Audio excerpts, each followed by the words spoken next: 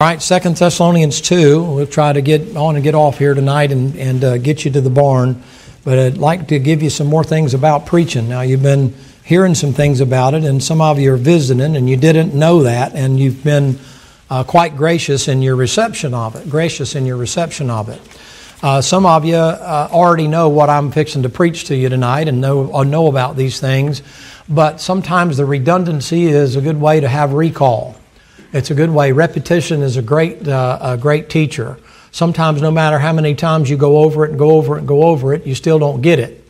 And some people are that way. But redundancy and repetition is a good way for you to just be reminded sometimes.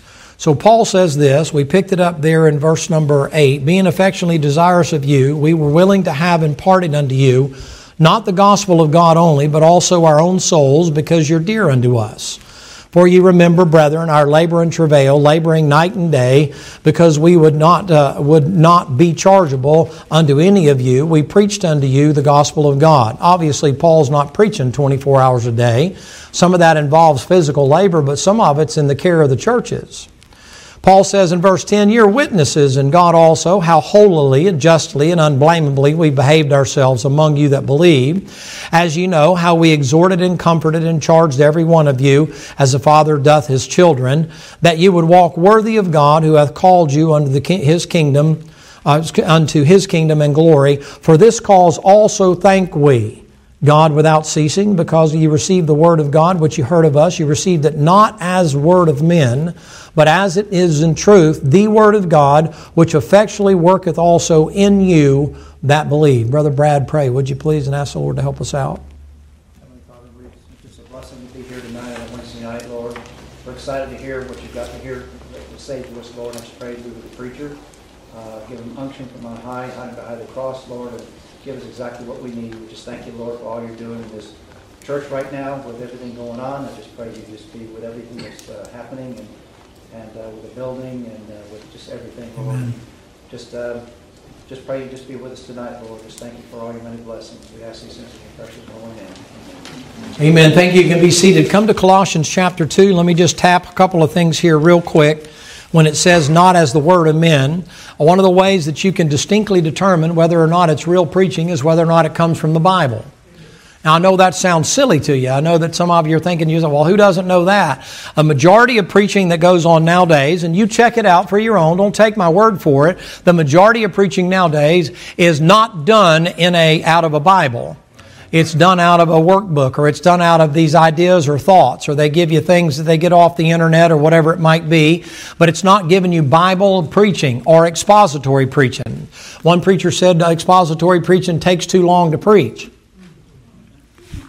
Well, it may take too long to preach, but ladies and gentlemen, the mistake that many people have made nowadays is they've turned the church into a place of entertainment. And so what they begin to do is worry more about how long the crowd has to sit than whether or not they're giving them what the crowd came to get. Right. And so now all of a sudden it's like, well, we have to make you comfortable. Well, if you're not comfortable in a padded pew with a lumbar seat and a blanket over you, I don't know how other than put in easy chairs to make you more comfortable. But church always isn't about being comfortable. Right. Sometimes, ladies and gentlemen, it requires you to kind of bear down a little bit. It's like going to school. I never sat in a padded pew at school. I always sat in a desk, and them little old bitty desk, and then later on into chairs, and then they got bigger desks, and then they got tables, but the chairs were always hard. They didn't care. I never sat when I was playing ball. I played a little bit of ball along the way. We sat on a bench. It was a wooden 2x12 plank that was bolted down, had splinters in it. They painted it whatever the team colors were and those kind of things. Or you sat up in the bleachers. Or if you played basketball, you sat on the same bleachers that everybody else sat up there on the bleachers. You didn't have that. You know what? People would come and sit in a ball game, and they'd sit on the bleachers, and they'd sit in those hard chairs for school. They go to college and sit and all that kind of stuff, and they come to church. And if you don't have padded pews, and you don't have lumbar support, and you don't have carpet on the floor and all that, it's kind of like, well, y'all don't care about us. You have to realize, ladies and gentlemen, sometimes it's not all about creature comforts. It's not all about optics and how nice it looks and how pretty things are and how dainty and that kind of a deal. I mean, sometimes God speaks to you in a brush arbor. Sometimes God speaks to you at a youth camp. Sometimes God speaks to you when everything makes your flesh uncomfortable. Once your flesh gets uncomfortable and gets worn out, I hate to tell you this, but God can get some work done. Now in Colossians chapter number 2, when he said you didn't receive it as men, you want to recognize in verses 14 to 17 that they're wanting to add some things that are to the Bible. And one of those things is that if I work really hard and I do religious rituals, that it'll cleanse me from my sin. Religious works, I'm in verses 2, we'll look through 17, 18, 19 here in a minute. But you know what you'll find out? The blotting out of the handwriting of the ordinances in verse 14, that took place on Calvary. You can't do anything to blot that out. They try to teach you nowadays that it'll sanctify you. It doesn't sanctify you, it won't save you, and it won't satisfy you. You have to recognize that you have to trust the fact that by faith, Jesus Christ died for your sins according to Scripture, was buried and raised again the third day according to Scripture, period. Now, if you want to have fellowship with Jesus Christ, you have to learn to confess your sins before the Lord Jesus Christ and ask Him to forgive you. And then after you do that, you know what He says to you? He's faithful and just to forgive your sins and cleanse you of all unrighteousness. But you have to be careful of these individuals who are trying to always put you in the harness as if it's proof that you're really saved and sanctified. That doesn't mean, and the Apostle Paul teaches it all throughout the Bible, that if you are saved, you ought to be looking for something to do. So you can't hide behind laziness your entire life. You can't just say, well, I just came to sit and to learn and to sit and to soak and those kind of things. The Apostle Paul, all through the Bible, says to be careful to maintain good. Do you know what the word is? Works. That means you should work in the nursery if you can. It means you should cook a meal if you can. It means you should pick up after yourself if you can. It means that you should do more than just sit and soak. And if you can only sit and soak, thank God you can sit and soak. But don't get this idea that coming to church means that I just have a pass on anything. I'm just coming to eat all the time. You know what can happen to you is you just eat all the time, then you just get fat all the time, and then before long you're like Jezron, wax fat, and then you kick every time somebody tries to put you in the harness just to try to get you to do something. I believe, and one of the greatest things that you can do is get you a few tracts in your pocket. You don't have to get 5 million tracts sticking out and that kind of a thing. Try to give out one a week. Right. You say, well, now, preacher, you know, I get so-and-so and I give out 25 a week and all that. Okay, well, for the rest of us, one a week. Just give out one a week. Could you do that? Just pass out a tract. You say, what is that? That's called evangelism. It's not called soul winning. It's called evangelism. You know, let's go soul winning. Let's just evangelize. How about that? How about you go tell somebody what Jesus Christ did for you? How about just getting in the habit of doing that? Don't make it so difficult. Well, I got to have the Romans Road down, and I got to have this, and I got to have that. Don't try to make it so hard, ladies and gentlemen. Try to learn to make it a part of your everyday life and find opportunities to do that and pray about it. And if the Lord gives you a chance to hand somebody a tract, hand somebody a tract. Especially if you're not good. I know there's a gentleman in our congregation and he's not real outspoken and he doesn't do real well. He doesn't particularly care for people. He has to work hard at it. And it's hard for him to talk to people, but he can hand them a tract. Just try to hand them a tract. You say, why is that? Just prove I'm saved? No, to evangelize the sinner. To let them know that there's a way out. To let them know that there's a tract that they can put in their hand. Let me say this, and you got a lot of this from Brother Sam. He just went through all the stuff in the book of Colossians there. Look in verses 18 and 19. There's no special revelation coming to you. You see that? Nowadays, what they're trying to do, and I just saw a thing on it today that a guy sent me and he said, hey man, you know what's back in the news again? You just said something about the Revelation 12 prophecy. It's back in the news again. We're out of here on the 23rd. And I said, praise the Lord. And he said, really? And I said, well, I hope he's right. I don't think he is, but the bottom line is this guy said, hey, you know, it's in Virgo again and coming out and it's going to pop out, and when it does, the planet's going to do this and we're going to get out of here, and then there's going to be a nuclear exchange and all this kind of stuff. I just said, listen, man, thanks for this, but I don't have time for all of this stuff. By the time I would get through reading all of that ream of stuff like that, I wouldn't have time to do anything else. I said, I'm glad you got a chance to look at it. And he said, well, what do you think about it? I said, I guess we'll know on the 23rd. Right.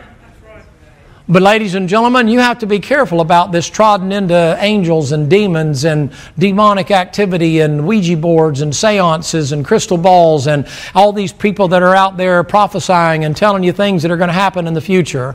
I can tell you what's going to happen in the future. You're going to die. I can tell you what's going to happen in the future. If you're saved, you're going to heaven. If you're not, you're going to hell. If you're saved, you're going to the judgment seat of Christ. If you're not, you're going to pop up at the great white throne judgment, then you're going to cast into the lake of fire. That's the end of your prophecy lesson for the day. See what's going to happen. The majority of the entire book of Revelation is going to take place while you're up at the judgment seat. You know what the devil would love to get you to do? Get you so busy studying the book of Revelation that you study nothing about the judgment seat at all and show up there naked and ashamed because you spent all your time worrying about what ain't even going to happen to you down here. I love studying. You even get a blessing for reading the book of Revelation. But you have to be careful. You get sidetracked on all that stuff. That's the voluntary worshiping of angels. There used to be a guy that was here years and years and years ago. When we first started, we were over here. He was up in Fernandina, and he was teaching his people to baptize angels, and he had the women coming and bowing down to him, and they were confessing their sins publicly in the church and doing all that kind of stuff. And he had names of angels in big cities and stuff. I don't know what the name of the angel was here, and he's baptizing them to try to cleanse the city and all kind of crazy stuff like that. You know what you need to do with that? Kick it to the curb. Stick with the practical stuff. Stick with the stuff, ladies and gentlemen, that help you to get under conviction and help you to live right and do right and act right. Stuff you can pass on to little kids. You're raising children, give them something that'll help them along the way so that when they're your age, they're still coming to church. Make God real to them. Don't give them some kind of way out crazy stuff. They got enough stuff on their computers and all that are playing all these games that are dealing with fantasy worlds and stuff like that. Give them something straight up that'll help them in an everyday life. Talk to them about a relationship with the Lord. Get out and pray with them. Spend some time with them. Read the Bible with them and tell them some Bible stories and take the Bible story. Beef it up a little bit. Tell them Noah's Ark and make animal noises.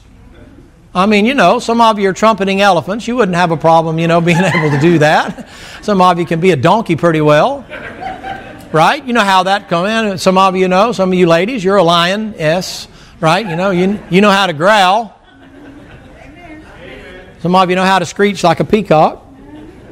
Make some of those noise. Make the Bible interesting to them. Spend some time with it. Steer clear of these individuals who don't have biblical doctrine and solid foundation to give you stuff from that Bible. You say, well, don't clutter your mind with it.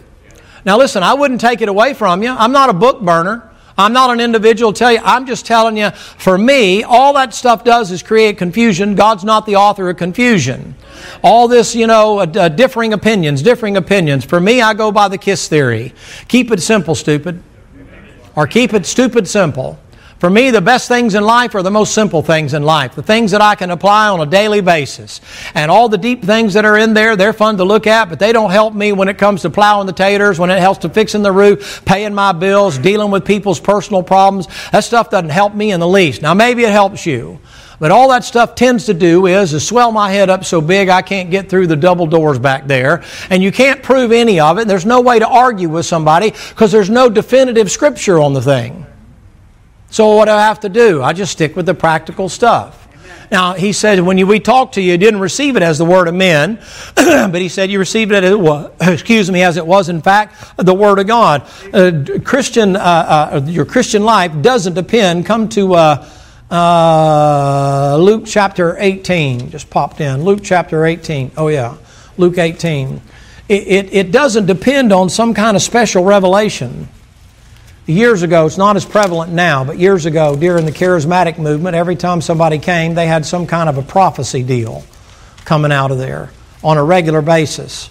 And the next thing you know, it's what did you dream about and what did you see? And I had a dream and you had a dream and we had a dream and what about this? Or then they wanted to get you involved in promoting your gifts, whatever your sign gifts were. And then the Baptists turned that thing around after a period of time. And what they did was they turned it in. We realized that we didn't believe in speaking in tongues, but everybody's going to take a test and find out what spiritual gift you had.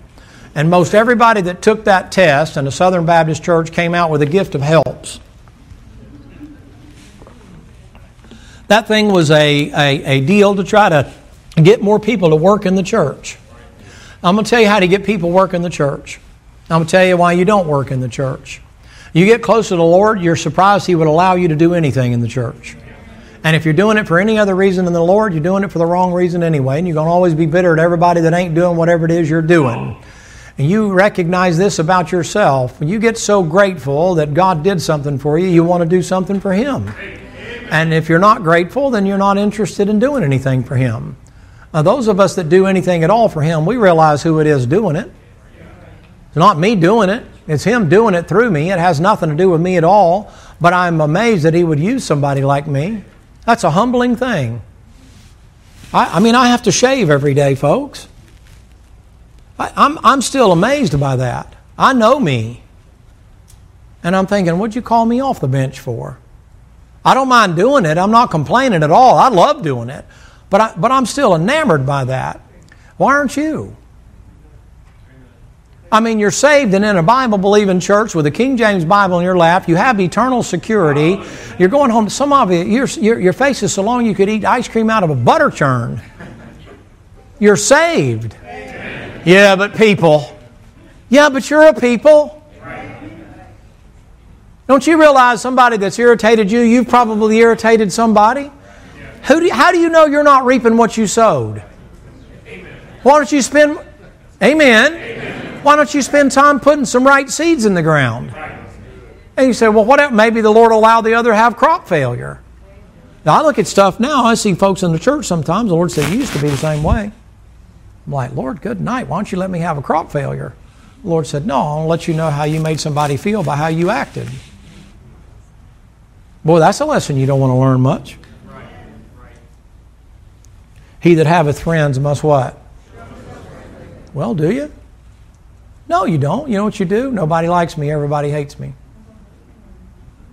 Well, did you show yourself friendly? We used to have a lady, I won't tell you where, but a little bit over to my right and a little toward the back. She sat there. I won't tell you where, but somewhere in here. And back in those days, we'd get up and shake hands, and people walk around and get up from over here and go over here and shake hands and stuff like that. And she'd stay seated. She wouldn't even stand up. Sit there like this. And then come after the service was over, and not one person came up and said anything to me. That's what she said. Every Sunday we had handshaking. She'd drop by on the way out to the car and say, nobody even came by and spoke to me. You know what I did? I watched. I shouldn't have. You know, he says, watch and pray. I watched. I never saw her one time get up and go speak to somebody. Not once. Well, she's the queen bee. You come speak to me. I'm special. Okay. Well, you know, people make an effort to try to speak to her. And then what they got when they got there was a paper tiger, man.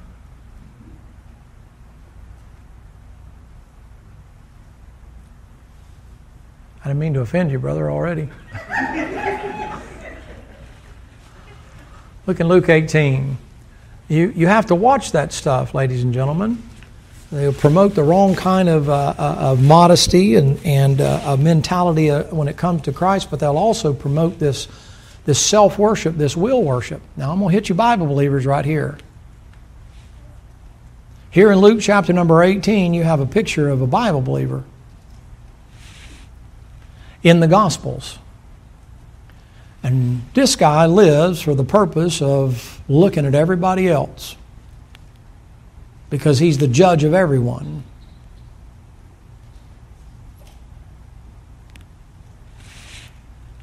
Let's see what the Lord says about it. You say, why? You know what these men will tell you?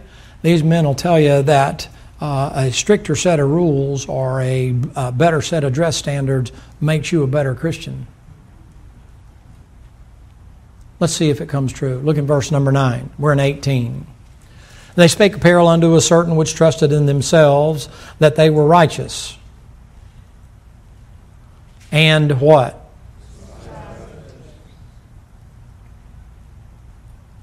That's rough. You ever read that? The Lord ever hit you with that? The Lord ever hit you with that when you see somebody that don't have on what you think they ought to have on? Or they come in late and leave early? Or they're not doing what you're doing? You know what the Bible says? You're righteous and you despise others. Do you pray for them? I told you I was going to get the Bible believers now. It's Wednesday night, it's just home folks. See, preacher, I don't really despise others. Do you take advantage of others? Do you always err on the doing the right thing? Do you consider the eternal picture? Well, let's go a little further. Two men went up to the temple to pray. They're both in church. Amen. The one a Pharisee, the other a publican. The Pharisee stood and prayed with himself. He ain't praying to God. He's praying himself. God, I thank Thee that I am not as other men are, extortioners, unjust, adulterers, even as this publican. I fast twice in a week. I give tithes of all I possess. And the publican, standing afar off, would not lift up so much as his eyes unto heaven, but smote upon his breast and saying, God, be merciful to me, a sinner.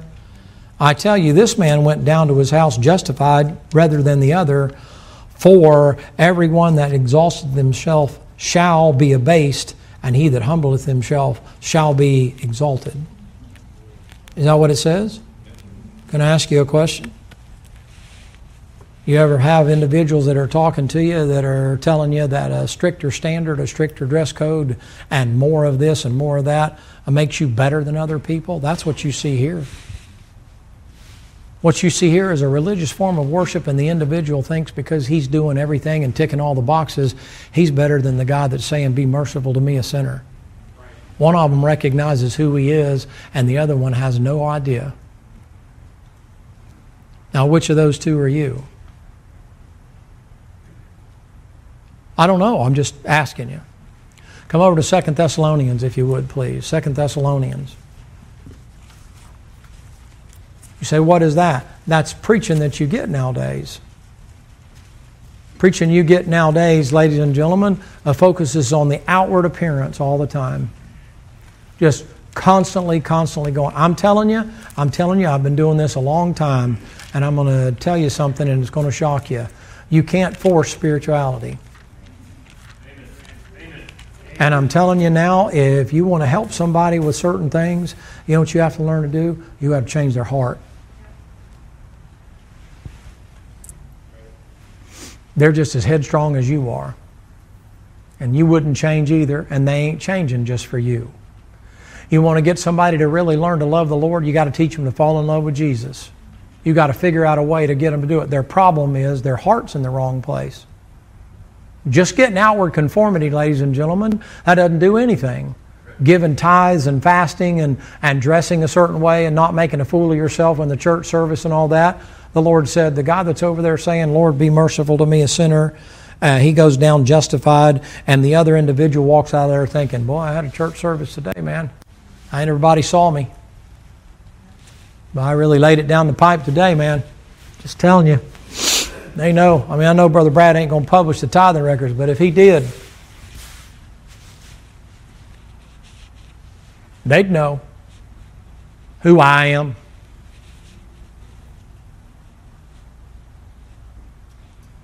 See, preacher, I'd never be that way. Good. Praise the Lord. But you let somebody walk in and start getting attention that you don't get, we'll see how quick that other fella comes out.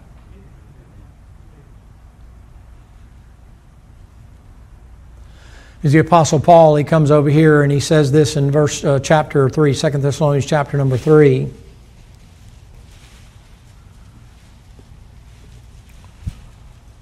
You get straight Bible preaching, and most people say they like it. They do until it rests on their doorstep.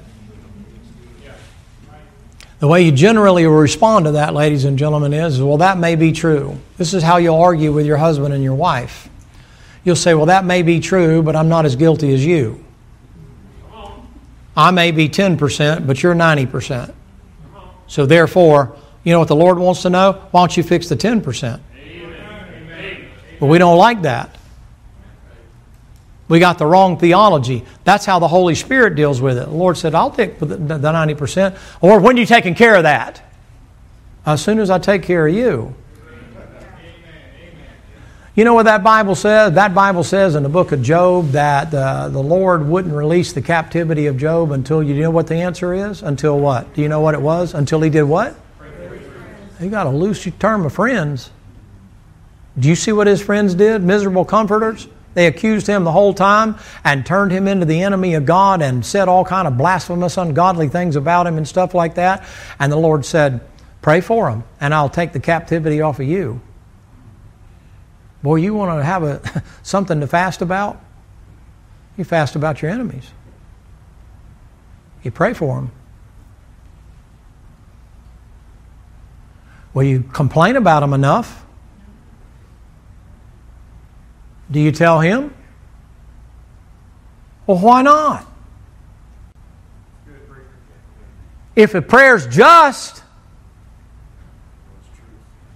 why not? Why won't you tell him? I can tell you why you don't tell him. You're afraid of what he might say to you.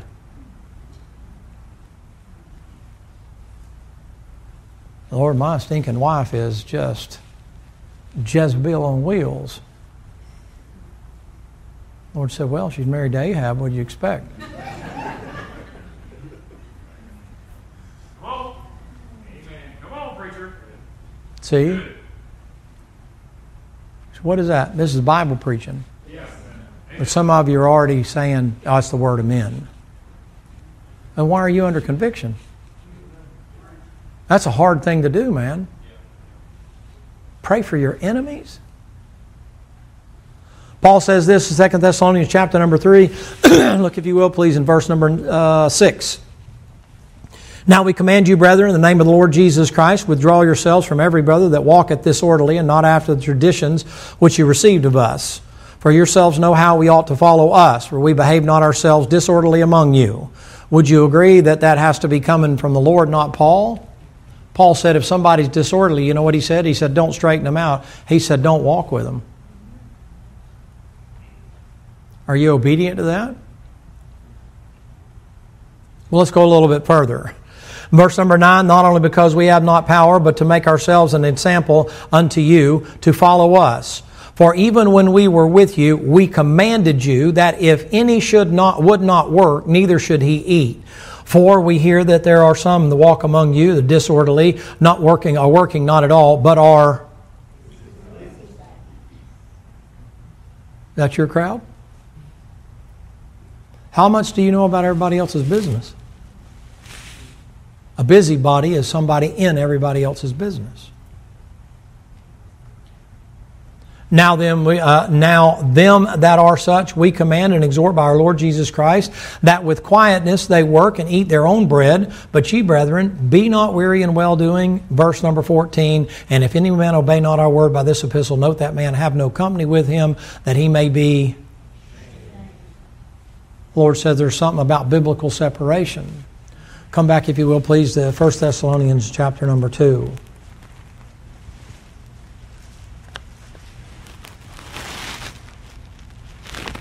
Now, let's just say for a minute that you go to a doctor here. Paul said when you received it not as a word of men, you received it as the word, not as a word of men, but as was in fact the word of God, but effectually worketh in what?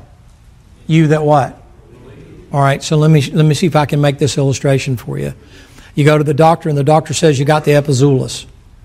And you say, okay, well, I've never heard of the epizoolis before. Well, it's a strange thing that happens, and you got that, and you definitely have all the symptoms, and we've diagnosed you with that.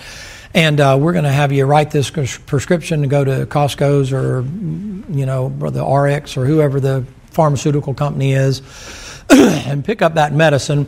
If you'll take that medicine 3 times a day for a few days, you'll get over the epizoolis. And some will take that prescription and they'll put it on the shelf and they'll just, are you any better? No. Did you go see the doctor? Yeah. But I don't think he's right about the diagnosis. Who's ever heard of the epizoolis before? Well, I don't know, man. It's some kind of strange thing. I got no idea what it is. But if the doctor says you got the symptoms, why not take the medicine? I think he's got the diagnosis wrong. I don't think he knows what's really... Okay, you go get a second opinion? No, I don't need a second opinion. I read WebMD. I'm good. You're still sick, aren't you? Yeah. Now you say, well, he's sick because he didn't take the medicine. No. He's sick because he didn't believe that the diagnosis was real. Right. Paul said the word amen. That's just a man talking. You go to the doctor says, the same doctor says to you, man, I don't know, I just saw a patient this morning, had the epizoolus, you got the epizoolus too. You two go to the same church, y'all in the same boat fishing together, something like that. Matter of fact, he's a friend of mine, we work together at so-and-so. He said, well, you got it, it's contagious, man, and you've come down with it, you got the epizoolus.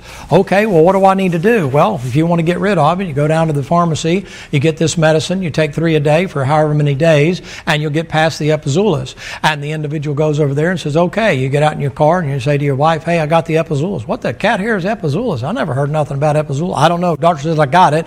I know I don't feel good. I'm going to run over here to pharmaceutical company. I'm going to get my medicine and I'm going to take my medicine. Okay, sounds good to me. A couple days, start feeling better, and about 3 days later, yeah, I'm feeling pretty good. I'm doing good. And your friend still got the epizoolus. Right. You say, well, it's because one took the medicine and the other one didn't. No, it's not at all. It started with not believing what the doctor said. Now, if you want to make some headway with the Lord, you have to learn to start believing what God says when He says it, no matter if it is a donkey talking. Right. Yes, sir. Amen. Balaam got in a lot of trouble over there because the donkey tried to tell him what was going on, and all he did was beat the tar out of the donkey. There's a great message in all that kind of stuff, but all the donkey's doing is saying, man, I'm trying to save your fool neck. You got the epizoolus and you're going to die. Take the cotton-picking medicine. And all he did was beat the donkey until the Lord loosed the lips of the donkey and He talked to him. And then after that, the Lord opened the eyes and He said, you see that angel fixing to cut your head off? Why, if it wasn't for that donkey you're beating, you'd be dead right now. Paul said it effectually works in you that believe. You have difficulty in believing what God says, you know what you have to do after you're saved? You have to go back to have faith in what God said. God will put your faith to the test sometimes. God will put you through things you don't get, you don't understand, you don't appreciate. You have to learn to believe the promises that are in that book. You say, what is it? You're walking by faith, ladies and gentlemen. Did God say it? But here's where it gets hard. Where it gets hard is like Paul getting on to the Corinthians. Paul's getting on to the Corinthians and he's telling them truth about their personal lives, and they didn't like it. And Paul had to come back in 2 Corinthians and correct them even more so until they recognized, wait a minute, man, that ain't Paul talking. That's God using Paul to talk to us. I'm not trying to exalt the office as a pastor or something to try to become your dictator. I'm trying to say that there'll be times when I'm preaching or one of these other boys will be up here preaching, or you'll hear preaching during the Jubilee, and God will ring your bell, and the first dip out for you as Bible believers is to go, well, he's in the flesh. That's just a man talking. We don't need that a man teach us. We got the Holy Ghost to teach us. And the Lord said, okay, don't take the medicine then. And if you don't take the medicine, you know what happens? You get worse. Yes. Amen. You go back to the doctor. You know what the doctor says? This is my personal life. You go back to the doctor. I go back to the Lord. I say, Lord, I'm back here again. You know, I'm still having the problem I was having before. Here's the first question He says to me. Did you take the medicine I gave you? Amen. Did you do what I told you to do? Well, Lord, I was going to, but I wasn't really sure that it was going to work or not. So you think you know more than me. That's the bottom line.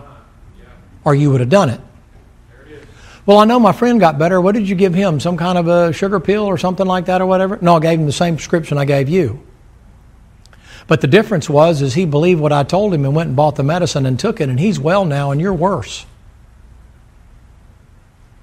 Well, what are you going to do? Just go ahead and give me the medicine. My prescription's out now. Let me go ahead and get the prescription and take it. No, it's too late now, man. It's metastasized.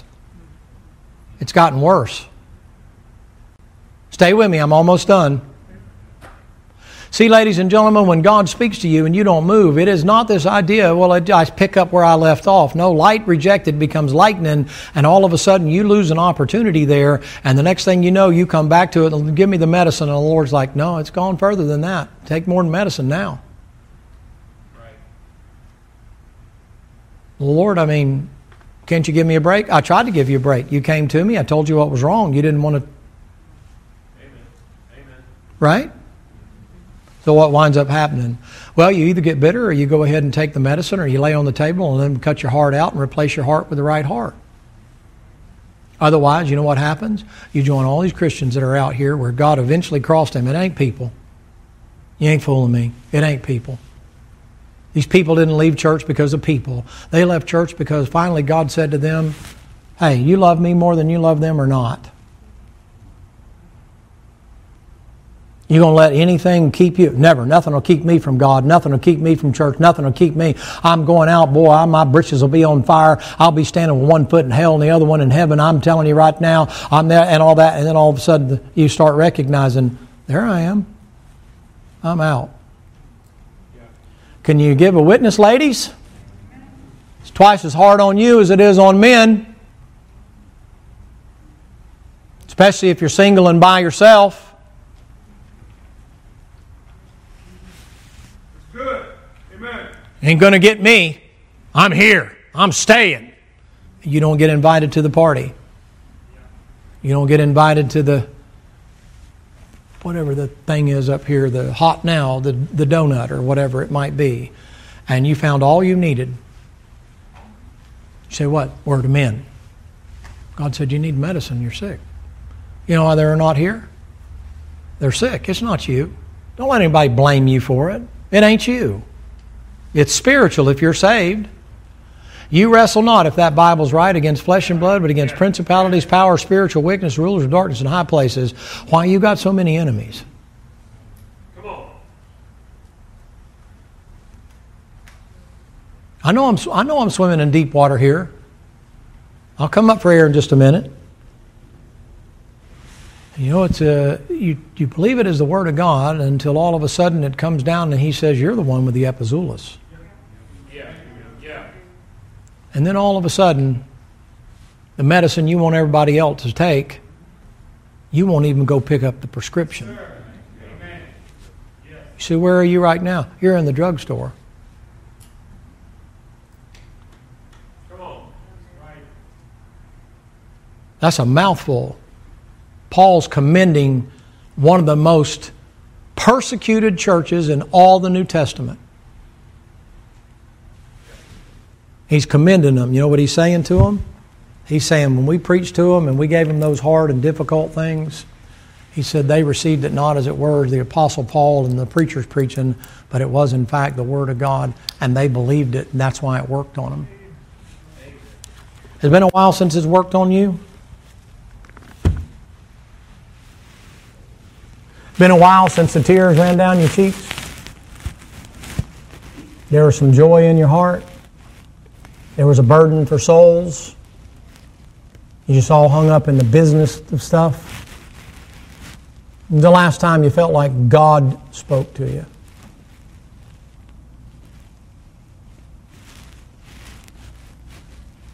Heavenly Father, I pray as